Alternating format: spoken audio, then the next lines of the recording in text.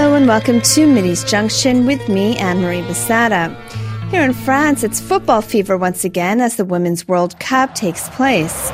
Group A concludes tonight with France aiming to finish top of the pile and maintain that winning habit. It's arguably one of the first years the tournament has received such widespread attention from both fans and the media, elevating women's football, or soccer to some, to its much-deserved place beside the men's competition. Even FIFA officials back in April said ticket sales were, quote, smashing records. Oh, she's through here, and she scored the winning goal in the Women's World Championship final. Okay, goodbye, China. It's only the 8th time the competition has taken place, beginning with the inaugural one in 1991, hosted by China.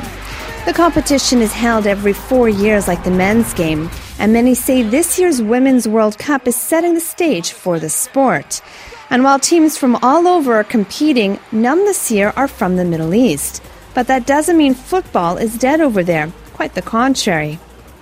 In fact, just about every country in the Middle East has a women's national football team, apart from Saudi Arabia and the United Arab Emirates. The oldest one was established in Iran back in 1970, though it took a break from 1979 to 2003. And the most recent team comes from Iraq in 2010. But there's still a ways to go before women's football becomes properly funded and resourced, says Hani Thaljieh, the first captain of the Palestinian national women's team. We hope that in 2023 there will be an Arab football team. Jordan was actually close to qualify, but then they didn't make it in the latest stages. But I think this is also a message to all Arab countries, member associations, that invest in your women's football, because they will generate more benefits to you than the men's team, believe it or not, because the men's team, the competition is high, but the women's team, it's still started, so they can compete and they can win and they can have their name in international platforms. In many parts of the world, women's football has had a rough start.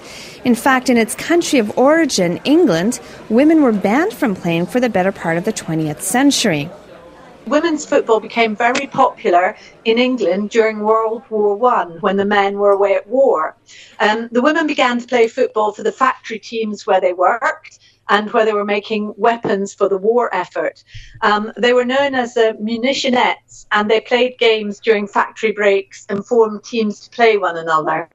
That's Rosie Matheson, the developing and marketing manager for Lewes FC women's team in England.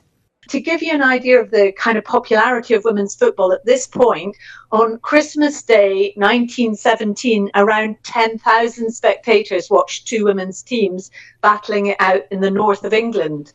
After World War I ended, women's football continued to thrive, and by 1920 there were over 150 women's sides in England, and it's sometimes been described as the golden age of women's football. In 1920, when Dick Kerr's ladies played St Helens Ladies on Boxing Day, they pulled in a crowd of around 53,000 people, and apparently thousands of fans were locked out as well. You would imagine with such high gate figures that the women's game would have gone from strength to strength in England. However, the game peaked in 1921, and that was because in 1921, women's football was banned in England. This was an initiative by football's governing body, the Football Association, or FA for short. So the FA decided to ban women's football because they feared that women's football would deter spectators from attending men's games. And also they claimed at that point that football was, to quote, quite unsuitable for females and ought not to be encouraged. It took them just 15 minutes to ban the game on the grounds that it was bad for women's bodies. So sadly, it was another half century until women's football got back on its feet. And this is one of the key reasons that it lags behind the men's game today. It took the FA 87 years to apologize for banning women from football. That was in 2008. While women haven't faced that kind of blatant opposition in the Middle East, they are still struggling to be taken seriously as professional athletes.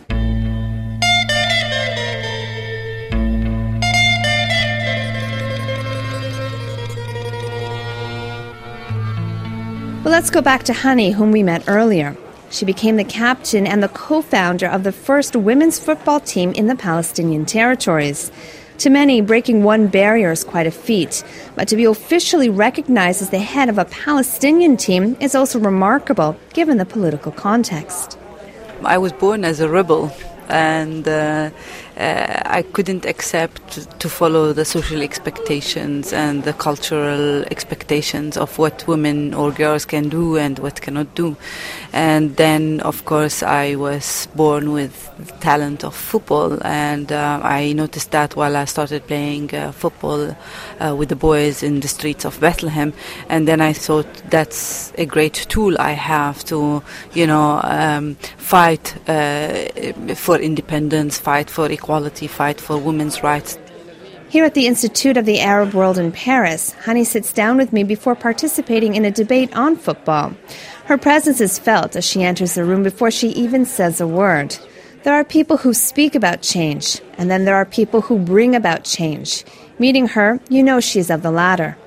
And that's how it all started in my mind, that we need to do something for women's football. We need to establish a women's football team because it was not possible just to play only with the boys. And I was sure that there are other girls who are same as my situation, but they want to play with the girls and girls' teams in a secure area where they are respected and where they are treated good in a good environment and also like opportunities.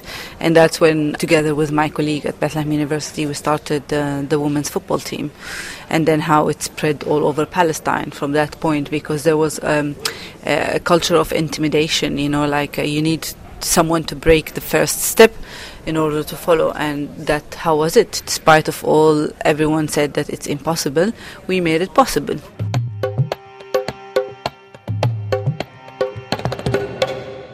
And given the political situation, Hani and her team members had a double challenge ahead of them when compared to women in nearby countries. Of course, girls suffered in other places like Jordan or the Gulf or Syria whatsoever. They suffered from resources, cultural barriers, social religion kind of, but they didn't face the oppression.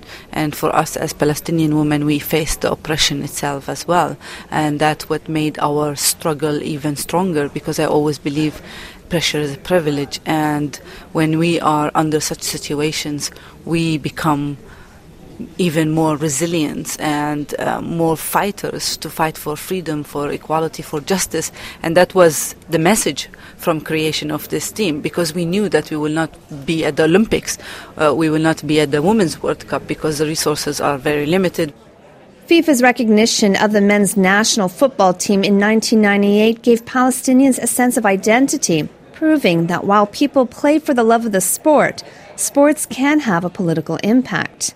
I think everything in our life is politics. When we introduce ourselves, we say, I'm from Palestine, it's politics. If you want to ask me, I can say I'm a citizen of the world, because I like to meet people from all around the world, connect with them, respect the values of humanity. It's important. But politics and sports, of course, it's a huge topic that you cannot separate them from each other. But in the Palestinian context, football was much more important than the politics, because football put us on the international map, while politics, until today, Palestine is not on the map. Every time I try to book in my flight or go somewhere, I look for Palestine, I don't find it. But on FIFA, Palestine is recognized since 1998.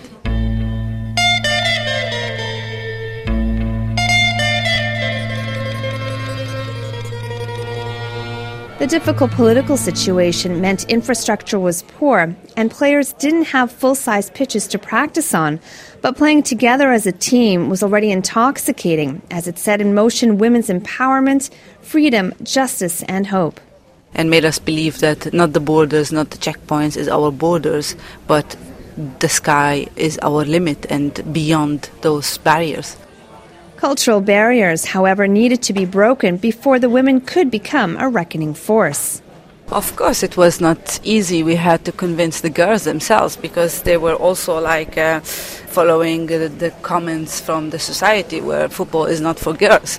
So for them, they prefer to do volleyball and basketball. And then when we presented the idea, we said, okay, football has more opportunities and the most growing game everywhere. I mean, if you want to reach high levels or take an opportunity to travel outside the country, it's football. The girls also needed to convince their families. It was not only hard for the girls themselves to be convinced, of course, the parents and the society and the critics that we had to get that football is for men and not for girls, and football is not feminine, and all these things, and there is no future, and also there are no resources and there are no good infrastructure. But also, the political situation also played a role in that. Their parents didn't want their girls to go to play because then we used to come back late because we are stuck at the checkpoints and soldiers stopping us and all these challenges. So there were so many factors and angles of girls not playing football. An injury put an end to Hani's football aspirations, and she now works as a corporate communication manager of FIFA in Switzerland. But that hasn't stopped her from doing what she can to make sure the girls and women back home have more support for football. I am helping whether I'm in the country or without. So I am in Zurich and I still support my team and connected with the federation and find opportunities to the girls.